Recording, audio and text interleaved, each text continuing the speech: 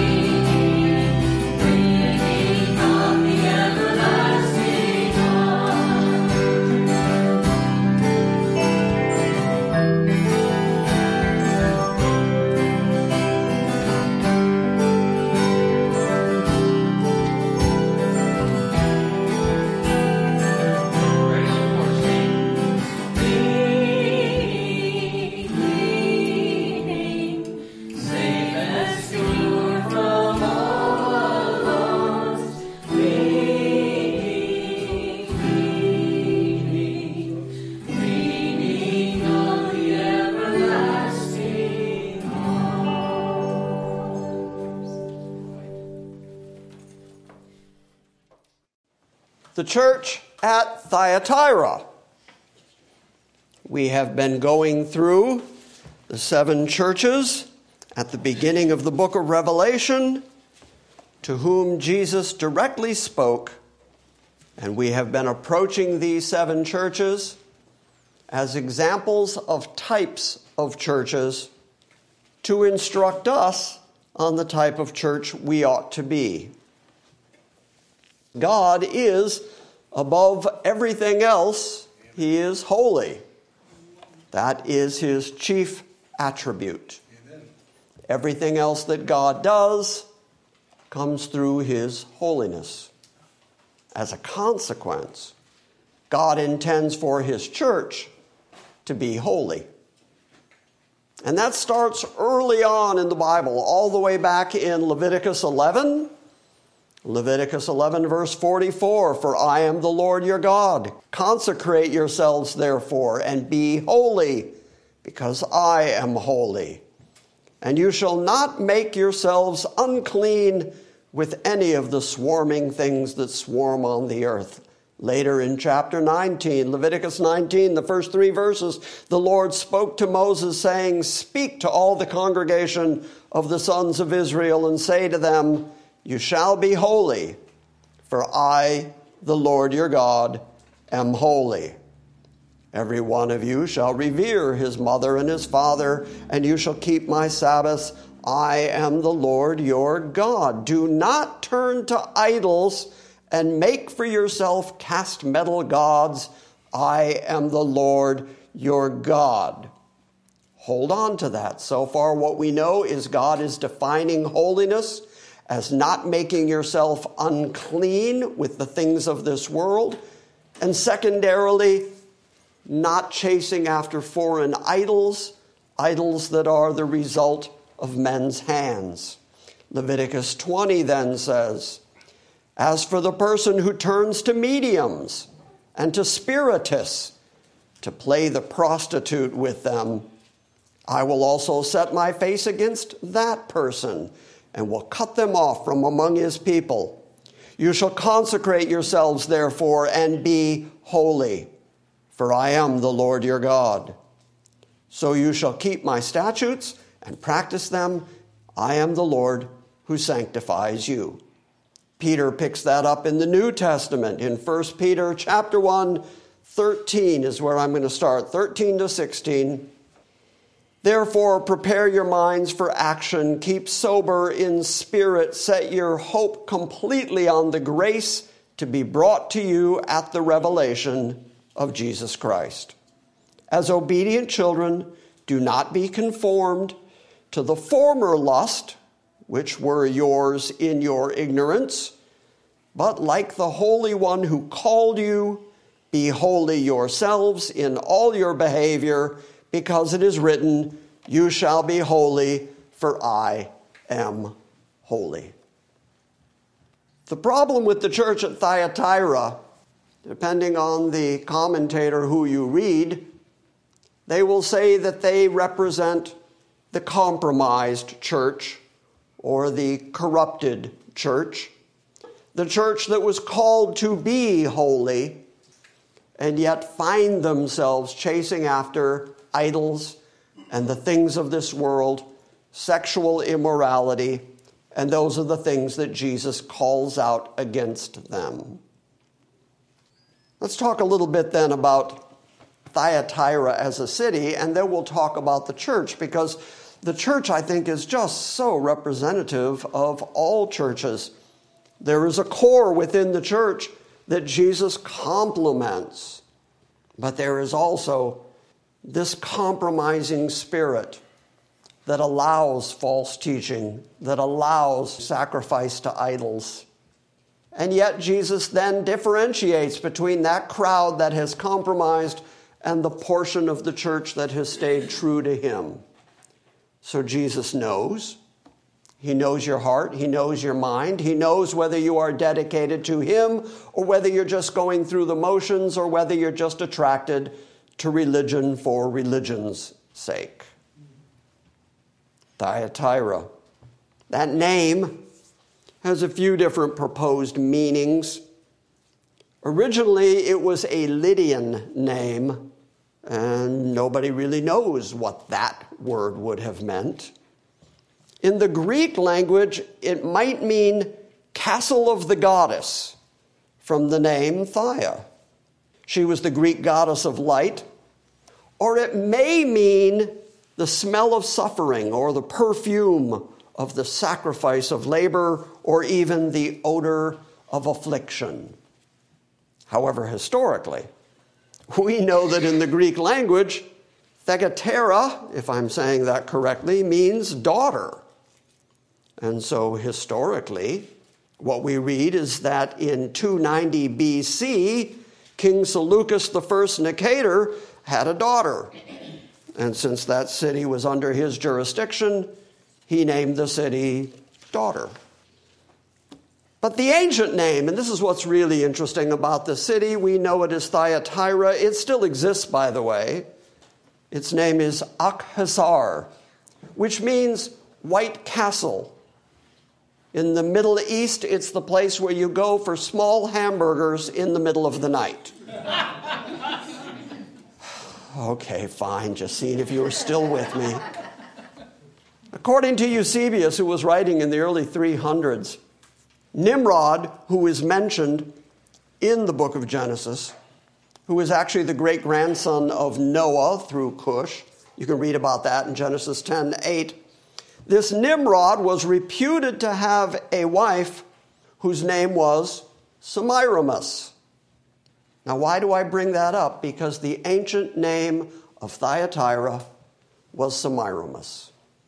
It was a city that was named and dedicated to the goddess Semiramis.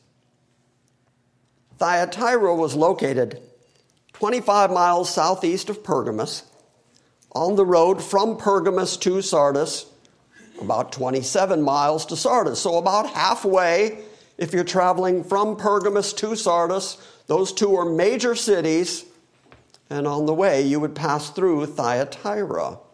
Thyatira sat right there on the border of Mysia and Ionia. So basically, what it was just a garrison city. Because it was right there on the border, it was the first line of defense against invading armies who might be coming into that area of Asia Minor. And as a consequence, that city has a long history of being completely destroyed and being rebuilt. Because as the invading armies would come in, that was the first city they would hit, the first line of defense before you got to the capital. And so that city was systematically destroyed and rebuilt and destroyed and rebuilt. It was considered a small, unimportant city. In fact, every commentator who talks about Thyatira mentions the fact that Pliny the Elder once made reference to, quote, Thyatira and other unimportant cities. So we know that back there in the first century, it was not considered a particularly important city. It's the smallest of the cities that Jesus writes to, and yet it's the longest letter that we find among the 7 churches. Now, there are 2 leading industries there in Thyatira. One is the manufacture of instruments like bronze and brass and other metals, and the other is the manufacture and the dyeing of cloth, especially creating the royal color purple. Homer himself speaks of this dyeing of red and purple cloth as being characteristic of the city of Thyatira. And in fact, archaeologists have uncovered several inscriptions that mention the dyers there in the city, but also mention their guilds. And this is very important in understanding the persecution that went on in the city of Thyatira. Maybe the most well-known Thyatiran is a woman who we read about in the book of Acts by the name of Lydia. Acts 16, 12 to 15 says, "From there, we," that's Luke and Paul and his whole company, "we went to the Roman colony of Philippi, the leading city of that district of Macedonia. We stayed there for several days, and on the Sabbath we went outside the city gate along the river, where it was customary to find a place of prayer. And after sitting down, we spoke to the women who were gathered there. Among those listening was a woman named Lydia, a dealer in purple cloth from the city of Thyatira, who was a worshiper of God. The Lord opened her heart to respond to Paul's message, and when she and her household had been baptized, she urged us, 'If you consider me to be a believer in the Lord, stay at my house.' And she persuaded us."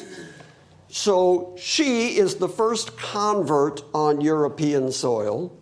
She lived in Philippi. She's from Thyatira. and she's a dealer in the indigo, in the purple trade.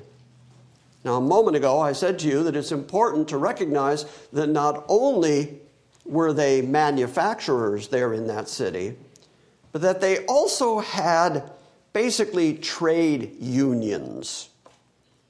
They were known for their trade guilds.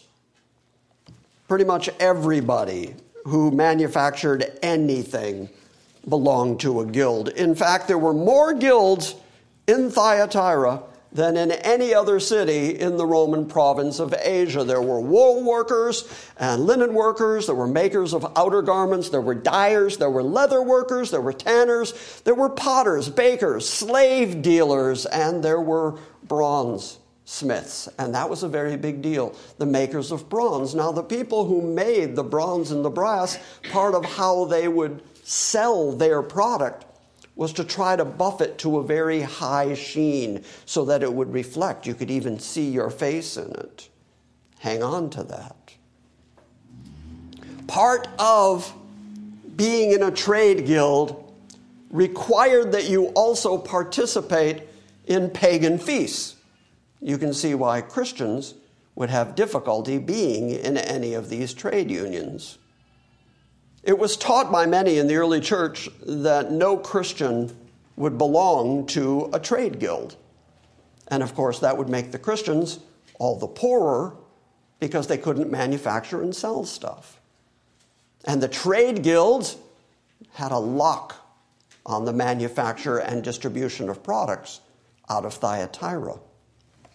It was kind of like Caesar worship. Guild members had to pay homage and worship to whoever their patron deity was. Whoever the patron deity of the guild was, you had to sacrifice to him, but you also then had to sacrifice to Apollo, because Apollo was not only over many of the trade guilds, but he was the chief god of the entire city. So the worship of Apollo ran rampant. Apollo, if you don't know anything about him, he's the god of archery, he's the god of music and dance, truth and prophecy, healing and diseases, the sun and light, and poetry, and other things. He was really considered a very, very important god because he was also the son of Zeus. So he wore the title, the Son of God. This is why, as we approach the letter to Thyatira, the very first thing that Jesus points out after saying to the angel, to the messenger of the church in Thyatira, write, the Son of God who has eyes like flames of fire. Jesus identifies himself as the Son of God because this is a whole city that is worshiping the Son of God, Apollo. Jesus points out, I'm the real Son of God. And interestingly, that phrase, the Son of God, this is the only place in the entire book of Revelation where you see Jesus refer to himself as the Son of God. So it's not a mistake.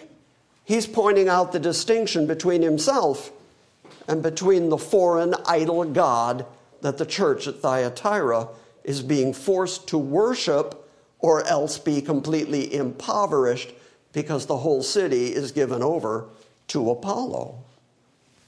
Now, this Apollo is the twin brother of Artemis, who we know as Diana, who, of course, is the primary god of Ephesus. Apollo was depicted as being a beautiful male. In fact, he was considered the Greek ideal of a man. So he's considered to be the most Greek of all the gods. Thyatira also worshipped Ashtaroth.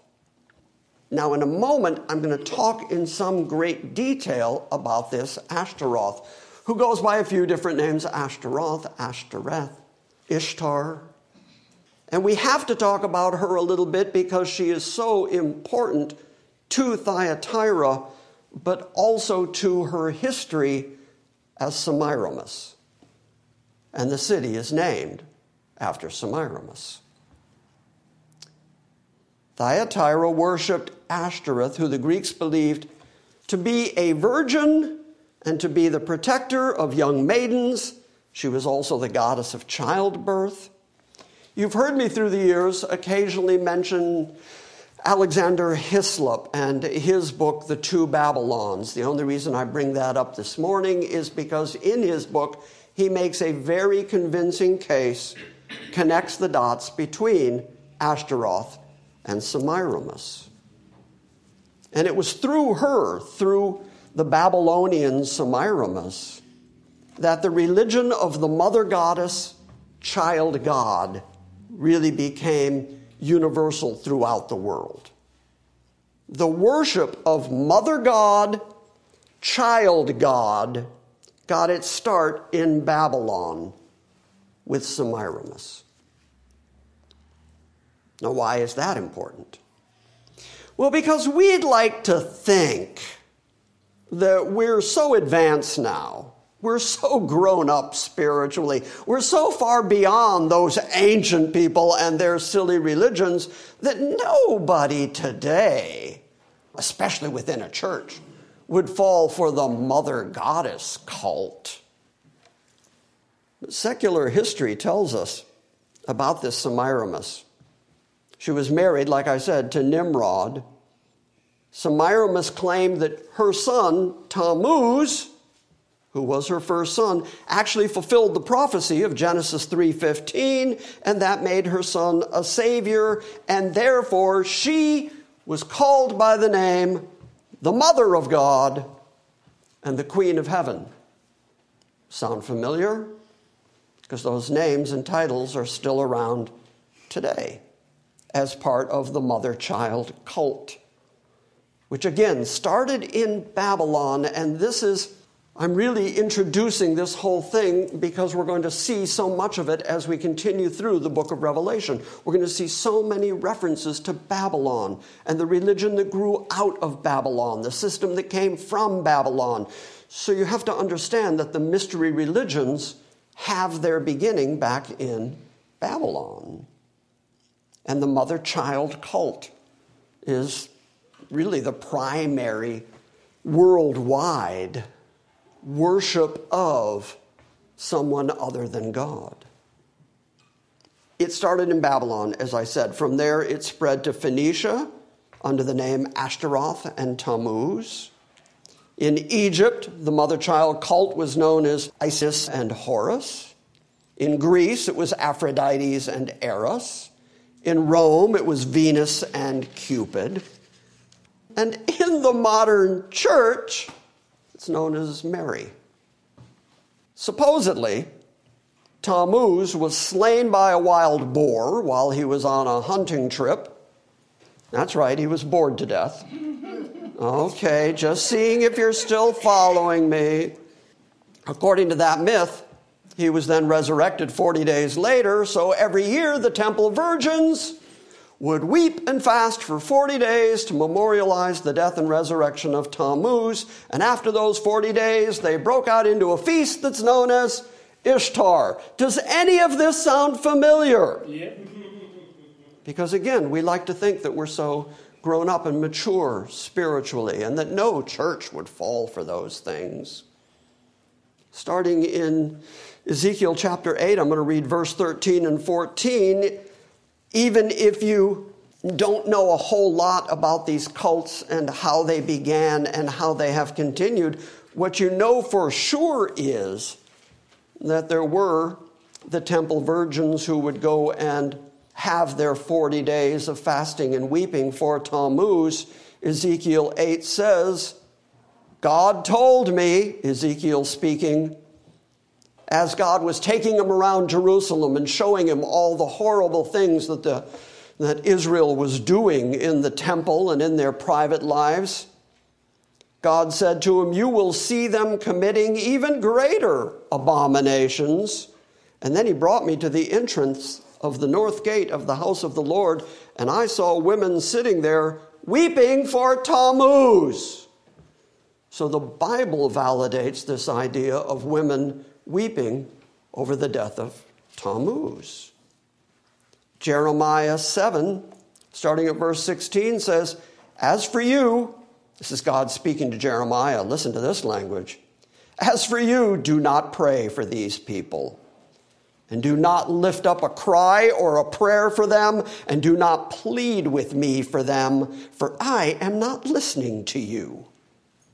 Do you not see what they are doing in the cities of Judah and in the streets of Jerusalem? The children gather the wood, the fathers make the fire, the women knead the dough to make sacrificial cakes for the Queen of Heaven. Who's that? That's Semiramis. That's Ashtaroth.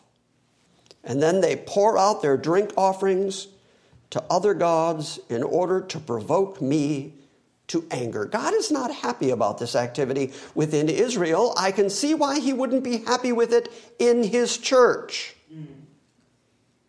Jeremiah 44, starting at verse 24, says, Jeremiah said to all the people, including all the women, hear the word of the Lord, all Judah who are in the land of Egypt. When Judah was conquered by the Babylonians, there were some who escaped to Egypt. And there they created a community of like-minded people. Those are the people who God is speaking to here. Hear the word of the Lord, all Judah who are in the land of Egypt. This is what the Lord of armies, the God of Israel, says.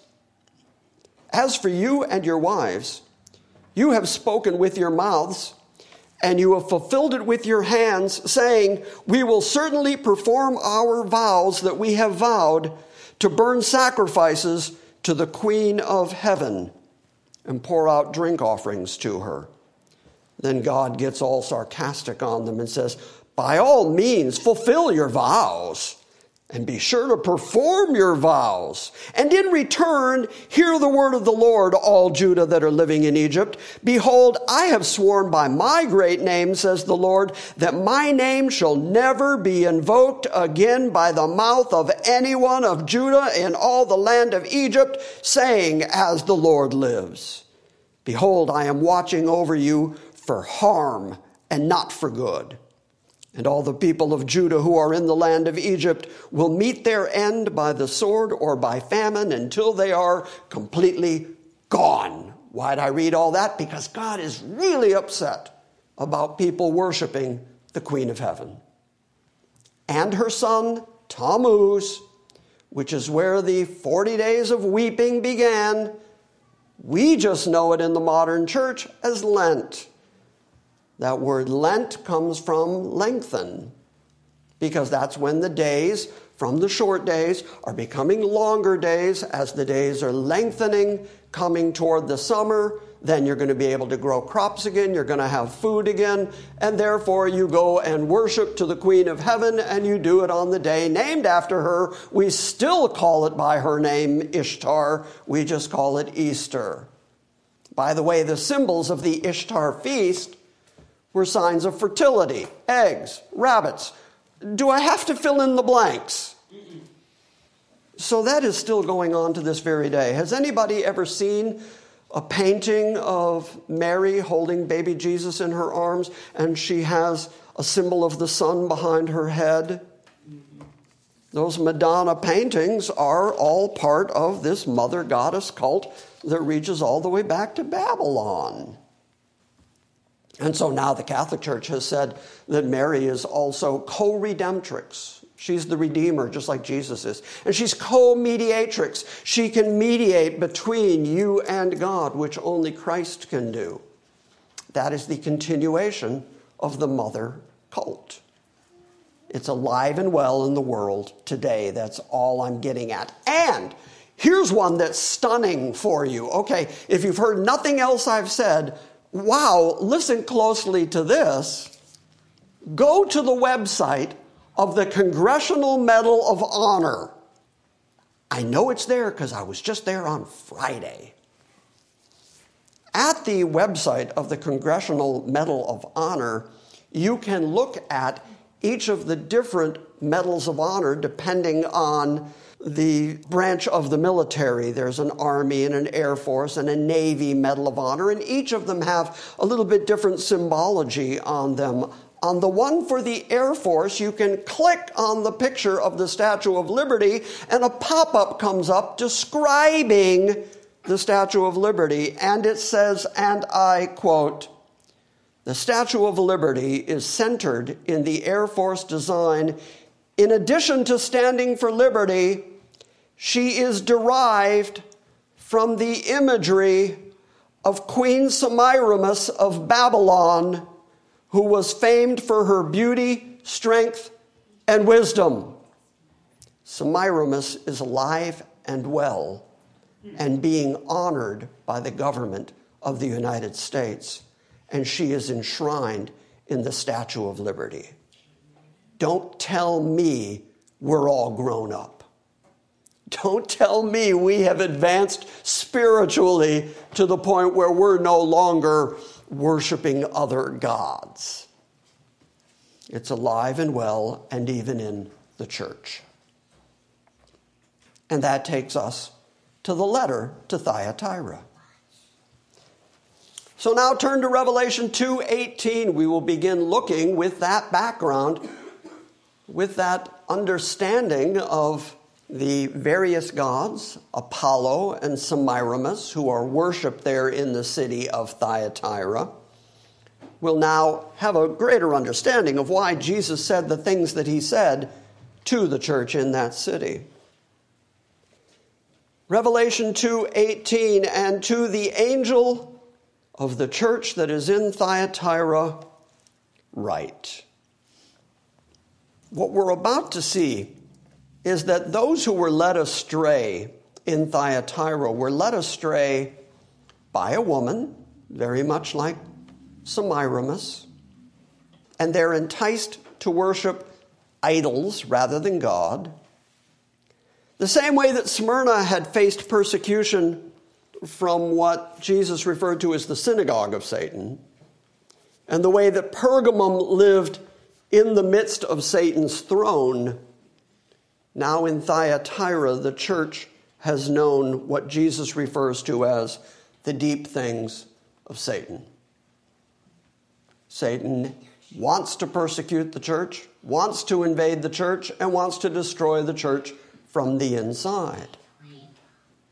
And so Jesus says, I am the Son of God. I have already pointed out to you that that is because the city worships Apollo, who is known as the Son of God.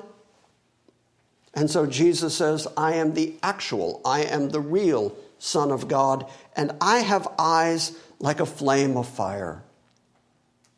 Before, when we looked at his eyes and the flame of fire, I said it is like he has this piercing gaze where he sees everything, sees through everything, knows everything, and at the end of this letter, he's going to point that out. I search the mind and the hearts. And because he's the one who can see through everything, you're not getting away with anything. He knows who it is you worship. He knows whether you actually worship him or whether you just like religion generally for what you can get out of it. And he sees through every man's mind and every man's intention. He is the Son of God. He has eyes like a flame of fire, and his feet are like burnished bronze. Why point that out to Thyatira? Because they're in the active manufacture of bronze and brass. That's one of their chief exports. And like I said to you, they work on shining it up to a bright, shiny reflection. The New English Translation notes say this about the word burnished bronze. They say the precise meaning of the term translated polished bronze that appears nowhere else in Greek literature outside the book of Revelation. That meaning is still uncertain. Without question, it is some sort of metal, and I would like to point out again, like what was being created and crafted there in Thyatira. But they say the emphasis of the phrase is on the lustrous quality of the metal. In other words, as good as the tradesmen and craftsmen in Thyatira thought they were, Jesus was better. He had bronze feet that shined and were so lustrous Apparently, it was in contrast to the best effort of men. And those feet are ready to stamp the judgment, the righteous judgment, the winepress of God's wrath. And so those feet of brass are connected with the judgment of God. So his eyes see it all. His sight is pure. Nothing escapes his judgment, and he's the one that's going to dole out that judgment. And then he launches into the commendation for that church. In verse 19, he says, I know your deeds. Now, this is a tremendous compliment that he's about to lay out. And this is why I said earlier, within the church at Thyatira, and indeed in most churches, there are people who Jesus, who sees and who knows, who searches the mind, who searches the heart. He knows the sincere ones. He knows the elect ones. He knows the ones who are faithful. And he knows the ones that are in the church just pretending or worshiping other gods or engaged in all kinds of debauchery. He says to the faithful of the church, I know your deeds, and I know your love and your faith and your service and your perseverance, and that your deeds of late are greater than the first deeds you did. Remember the church at Ephesus. Jesus complimented them, but then he said, but I have this against you. You've lost your first love.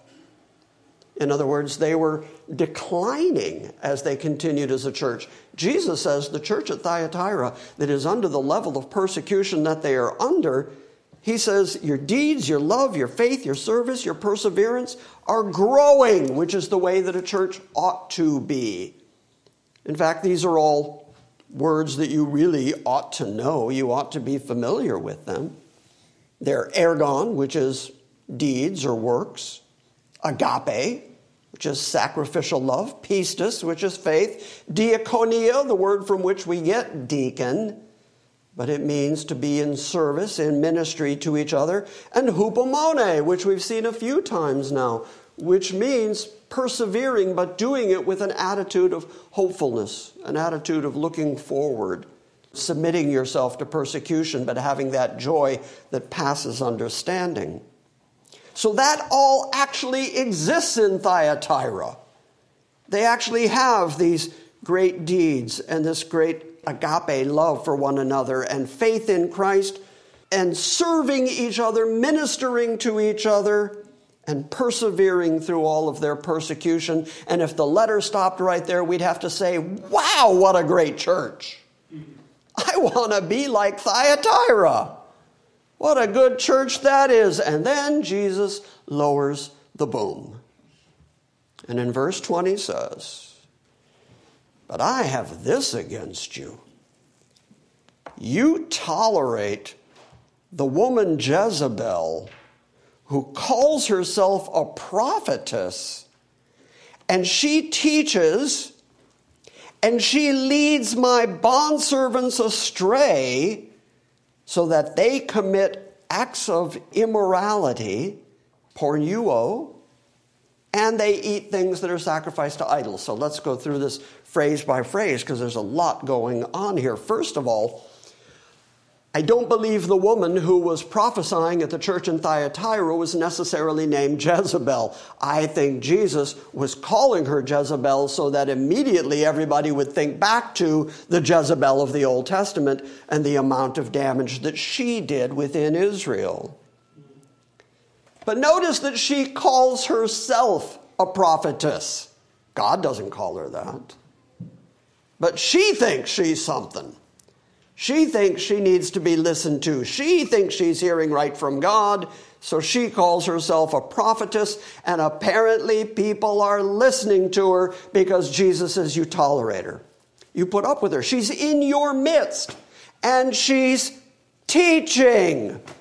Now, by the time John is writing this, Paul is already dead, which means the Pauline epistles already exist, which means the teaching where Paul says, I will not have a woman to teach or to usurp authority over a man, that already exists. That rule is already extant within the church, and yet Jesus says, you at Thyatira are putting up with this woman and letting her teach. And worse yet, the things she's teaching are resulting in leading my bondservants astray so that they commit these acts of immorality. The word pornography comes right from pornuo. So people are actually practicing unholy things within the church at Thyatira, and they're doing it because they're putting up with this woman who is leading these people astray rather than shutting her down. And Jesus, who sees and knows, says, I see it, and I know it, and I'm aware of it, and I have it against you. Two things. Number one, the rule within the church has already been established. I won't have a woman to teach or to usurp authority over a man. They're breaking that rule. Secondarily, she's teaching things that are contrary to the Word of God, and they are not stopping her. They are tolerating it because she seems hyper-spiritual and calls herself a prophetess. And so they say, well, we can't shut down a prophet. Got to listen to her. And then eating things to idols. You know that Paul discusses the question of eating things to idols, but this is very different. What Jesus is describing is that these people are actually doing it consciously. They're aware that this meat is being sacrificed to the idol, and then by participating in it, they're participating in idol worship. They're taking part of that and doing it consciously. They're aware of what they're doing. Paul's argument is about buying meat in the marketplace, which may or may not be sacrificed to an idol. And so Paul says, for conscience sake, don't ask questions. If you're hungry and there's meat for sale, take it, eat it. Don't worry about whether it's sacrificed to an idol, because we know that an idol is nothing. So those are two different conversations. If you know that something is being sacrificed to an idol, to Apollo, to Semiramis, and you're right there participating in it, then you're participating in the worship of idols, which thing God hates. So do you see the difference between the two arguments? All right, so let's talk about this Jezebel then. Do you hear the name Baal right in her name? She's the daughter of Ethbaal, which means with Baal. That's her father's name. He was the king of Sidon back in BC 940 to 908. And he was, according to what we're going to read out of the Bible, a priest of Ashtart or Ashtaroth. So once again, this mother-child cult had influence in the life of Jezebel, and she carried it into Israel. The same way then, God says, don't let Jezebel carry that into the church. This Ashtaroth was the principal female divinity of the Phoenicians. Sometimes she's called Ishtar by the Assyrians. She's called Astarte by the Greeks and the Romans. Anyway, this Jezebel, she married King Ahab of Israel in order to create a trade alliance, really, between Israel and Phoenicia. I'm going to start reading in 1 Kings chapter 16, verse 30. Here's the way the Bible describes it. Ahab, this king of Israel, the northern tribes, Ahab, the son of Omri, did evil in the sight of the Lord more than all those that were before him. So we know he's not a real good guy. We know that God considers him to be a really evil person. And as though it had been a trivial thing for him to walk in the sons of Jeroboam, the son of Nebat, he, Ahab, married Jezebel, the daughter of Ethbaal, the king of the Sidonians. And he went and he served Baal and he worshipped him. And he erected an altar for Baal at the house of Baal, which he built in Samaria. Ahab also made Asherah. Guess who's worshipped in Asherah. Ashtaroth. How obvious is that? And Ahab is building worship places for the mother cult, for the queen of heaven.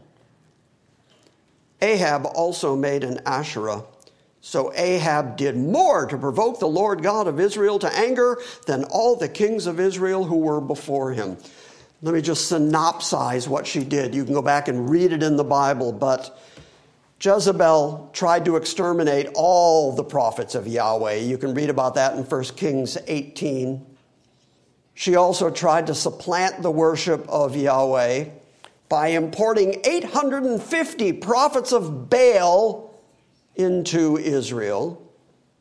She worked to make that system of Baal worship the supreme religion, and she supported it and enforced it by the power that she had as queen. So the state ran the religion and was driving people away from Yahweh toward Baal.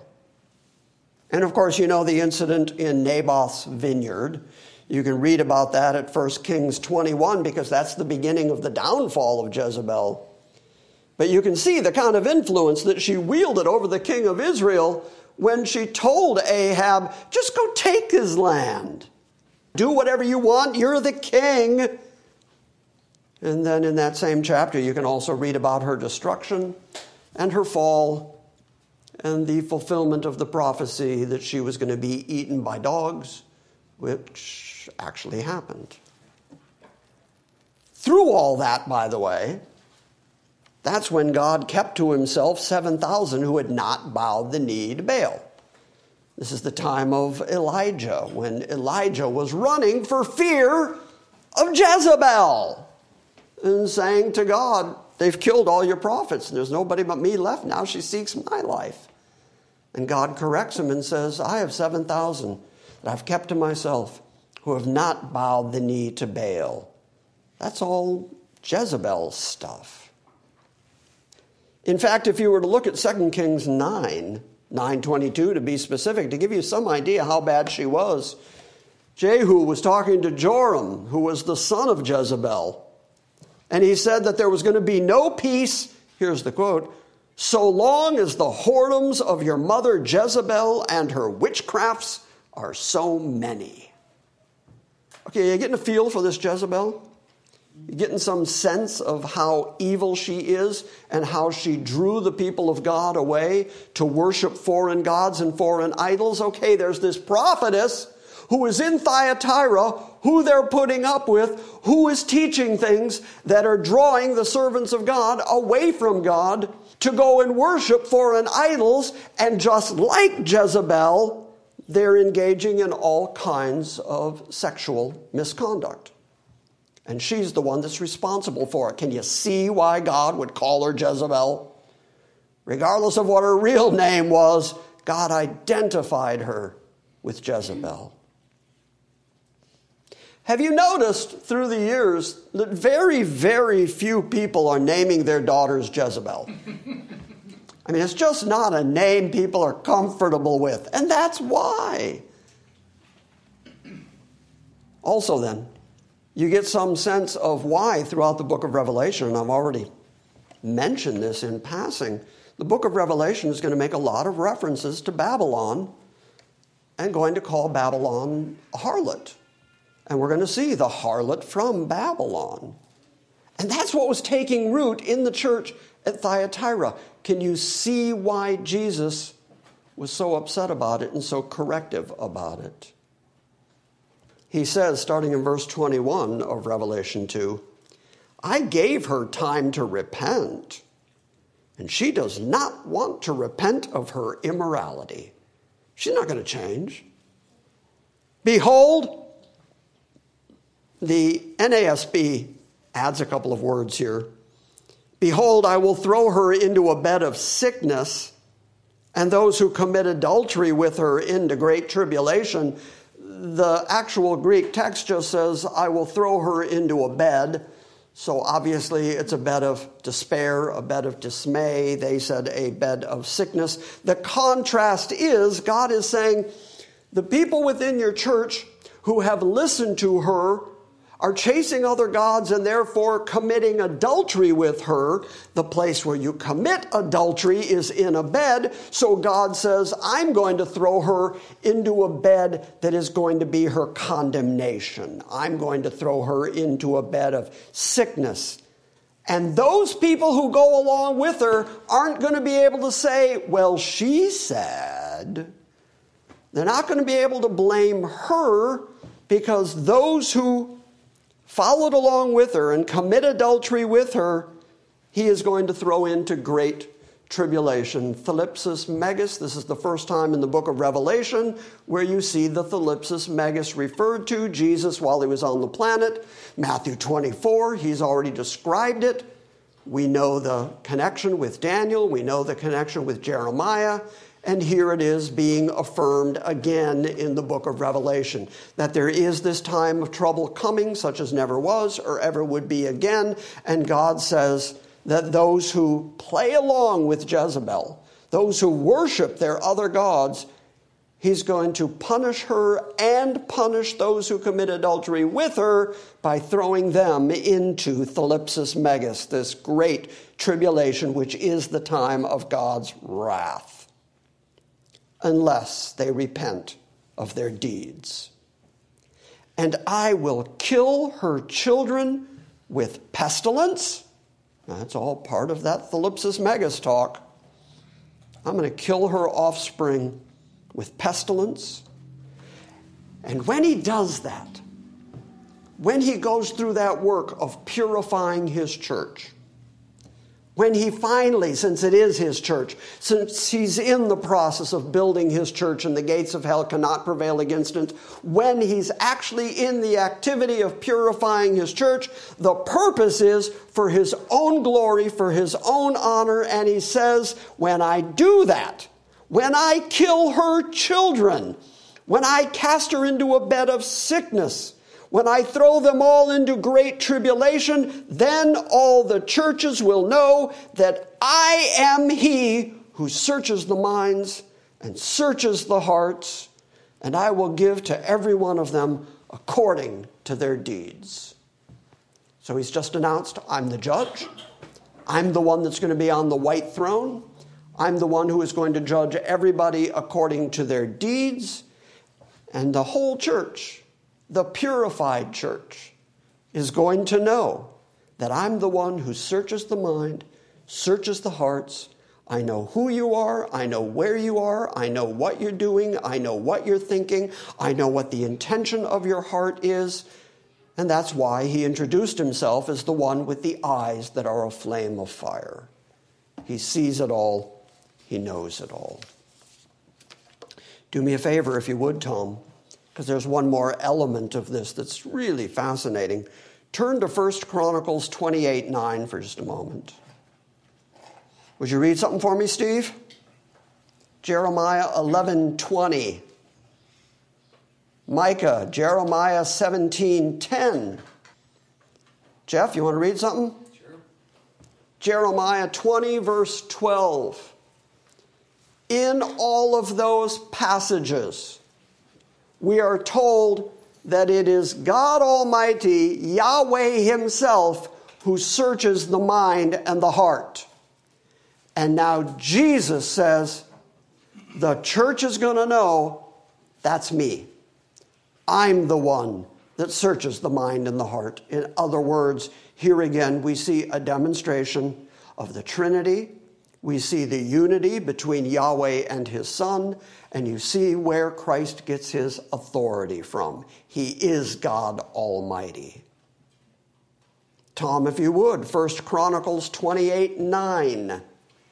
And you, Solomon, my son, know the God of your father and serve him with a whole heart and with a willing mind, for the Lord searches all hearts and understands every plan and thought. It is the Lord God. It is Yahweh who searches the mind and knows every plan and every thought. That's something only God Almighty could do. Steve's going to read Jeremiah 11:20. So Jeremiah says there is a plot against him, but says, But, O Lord of hosts, who judges righteously, who tests the heart and the mind, let me see your vengeance upon them, for to you I have committed my cause. It is God who tests the heart and tests the mind. It is Yahweh himself who knows every intention, every thought. All I'm driving at here is this is a quality that is unique to Yahweh. Jeremiah 17:10, I think that's you, Micah. I, the Lord, search the heart, I test the mind, even to give to each man according to his ways, according to the results of his deeds. I, the Lord, I, Yahweh, I search the mind, I test the heart. Again, in the Old Testament, this is a unique quality that Yahweh himself and only he possesses. Jeff's going to read Jeremiah 20, verse 12. Yet, O Lord of hosts, thou who dost test the righteous, who seest the mind and the heart, let me see thy vengeance for them, for to thee I have set forth my cause. So do you get a feel for this? In the Old Testament, the prophets declare that it is Yahweh himself and only Yahweh who has the ability to know your thoughts, to know your heart, to know your sincerity, to know your faith, to know your intentions. He's the only one who has the capability of seeing you throughout and knowing everything about you. And yet, Jesus picks it up in the book of Revelation and says, I'm the one who searches the mind and the heart. Jesus has just declared himself to be God Almighty. And in that single declaration, he has said who he really is. He's the one who searches your mind, who searches your heart. Then he turns his attention back to the faithful element of the church. Those who, in their poverty, living in a city that is constantly under siege, living in a city that's in a military garrison, living in a city where Apollo is universally worshipped, and where the trade guilds all have their own gods on top of Apollo, where Semiramis has really planted her feet, and the mother-child goddess cult is firmly entrenched. Living in that environment, there's this church. Poor, impoverished, persecuted church. And they retain their faithfulness.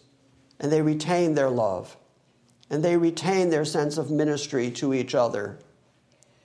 Knowing all that, Jesus says to them in verse 24, I say to you, the rest who are in Thyatira, not those that are following that woman Jezebel, but the rest who are there in Thyatira who do not hold this teaching, who have not known the deep things of Satan, as they call them. That phrase, as they call them, implies that what Jesus is saying, they themselves think that they have this special knowledge. They think they are so spiritual that they understand these deep things that nobody else understands, when in fact these things really belong to Satan himself, and they call them deep things, but they're not deep. The depth of Satan is nothing compared to the depth of God. God himself is going to cast Satan at the end of the book of Revelation into an abyss and set a seal on him. So how much authority does Satan really have? And yet they think they're just so deep. Have you ever met anybody like that? Somebody who just thinks they're so deep. I know things you don't know. Jesus mocks it and says, you who have not known the deep things of Satan, as they call them, I place no other burden on you. What astounding grace! God, who searches the minds and the hearts, knows that in Thyatira there are those who are faithful. There are those who are loving, who are kind, who are continuing in good works, who are persevering. He knows that, and he says, it's hard on you. Look at the city you live in. Look at what you're surrounded by, and your own church is being infiltrated by Satan himself through the teaching of this Jezebel woman, and yet you maintain your faith. I won't put anything else on you. Well done, you. I say to you, the rest who are in Thyatira, who do not hold this teaching, who have not known the deep things of Satan, as they call them, I place no other burden on you. Nevertheless, what you have, hold fast until I come. Now, I will mention, depending on the commentator that you're reading, the deep things of Satan in that reference there, I think it is Jesus making a bit of a mockery of the deep things of Satan because of the phrase, as they call them. But that might also mean that the them in that sentence is a reference to those who do not hold the teaching, those who are the faithful within the church, and they would refer to the teaching of Jezebel as the deep things of Satan, in which case they're accurate. Whichever way you read it, you have to know that Jesus has denounced it and that it has no place within the church. The church is called to holiness.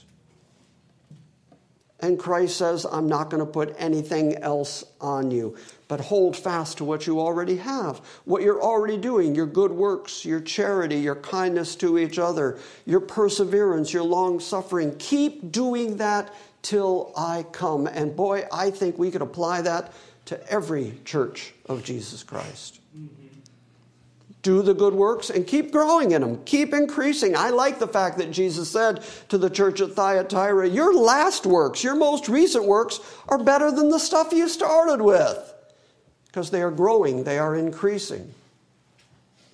And hold on to them. Keep doing them until Jesus returns. I don't have any better advice for any of you than that. Walk your profession according to what the Bible says, not according to what the world says, not according to what that woman Jezebel says, not according to what the cults and those that worship foreign gods, not what they say, but according to biblical standards and doctrines. Walk out your faith, which will result in good works, ministering to each other, loving each other sacrificially, persevering in the faith, and do so until Jesus comes. And then Jesus says, he that overcomes, and he that keeps my deeds until the end, to him I will give authority over the nations, and he will rule them with a rod of iron, as the vessels of a potter are broken into pieces, as I also have received authority from my Father, and I will give him the morning star. He who has an ear, let him hear what the Spirit says to the churches. If that language sounds familiar, it's because it's directly drawn from Psalm 2, one of the most often quoted psalms in the New Testament. Verses 7 to 9 say, I will announce the decree of the Lord. He said to me, you are my son. Today I have fathered you. Ask it of me, and I will certainly give you the nations as your inheritance, and the ends of the earth as your possession, and you will break them with a rod of iron, and you shall shatter them like earthenware. Here Jesus says, that's my authority, that's my power, that's my ability. But to those who overcome this world, to those who stand faithful until I come, until the end, they're going to share with me in ruling over the nations, the ethnos of this world, and they're going to destroy the kingdoms of this world and shatter them the way that a potter shatters pottery with an iron rod. Now, I cannot confirm this historically, but I read one commentator who said that there in Thyatira, among the trade workers, those who were making things out of pottery, those who were building things out of clay, they would hire a kid, they would hire a young man whose whole job it was to destroy things that didn't turn out the way the potter meant for them to turn out. That kid would then take them out in back where they would have a potter's field, and he would bust them up, and he'd use a rod of iron. If that's the case, then when Jesus says that, the people in Thyatira know exactly what he's talking about. Because he says, to those who overcome, you're going to shatter the nations along with me. And if you want an example of how that's going to look, go look at a potter. And look at the kid out back who's shattering pottery with a rod of iron. That's what it's going to be like when Christ comes back and breaks up the kingdoms of this world and establishes his kingdom that will last forever. It's a great visual aid. But originally that promise was made to Jesus. He just said he's going to share it with his purified church. That's pretty exciting. Not only do you get a crown of righteousness, not only do you get a victor's laurel on your head, not only do you get a white stone with your name written on it, but you also get to participate in the hidden manna and then participate with Christ when he returns. We're going to read about it in Revelation 19. When he returns with all his saints to set up his kingdom, they're going to come back and participate with him in the shattering of the kingdoms of this world. That makes it worth it, doesn't it? Hold on and don't listen to the Jezebel voices that are running rampant in the church today. Finally, the reference here to, I will give him the morning star. At the end of the book of Revelation, Jesus tells us what the morning star is. Revelation 22:16. I, Jesus, have sent my angel to testify to you of these things for the churches. I am the root and the descendant of David. I am the bright and morning star. What is a morning star? A morning star is the one that is signaling the coming of the morning, coming of the light. And in a world full of darkness, there's light coming. Christ is coming. He is the bright and morning star. When he appears, we know that all the other stuff that we read about in the Bible, all the things that he's been promised, all the things that he has told us, those things are all going to happen, and enlightenment is going to happen, and the holiness of God is going to break out so that even the bridles of the horses and the pottery are all going to be holiness to the Lord. Jesus said, when you pray, pray, thy kingdom come, thy will be done, on earth as it is in heaven.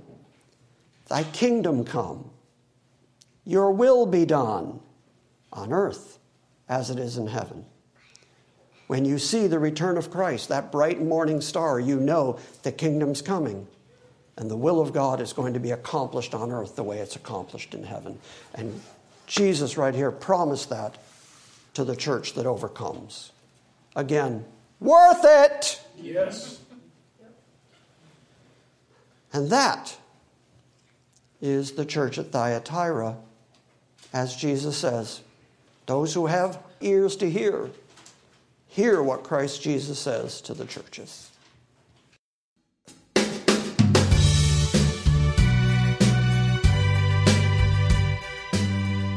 Thank you for listening to this week's Salvation by Grace Sunday morning message. We encourage you to visit our website at salvationbygrace.org for books, Q&As, and our ever-expanding archive of audio sermons. And we invite you to join us next time when we gather around the Word and study the sovereign grace of God.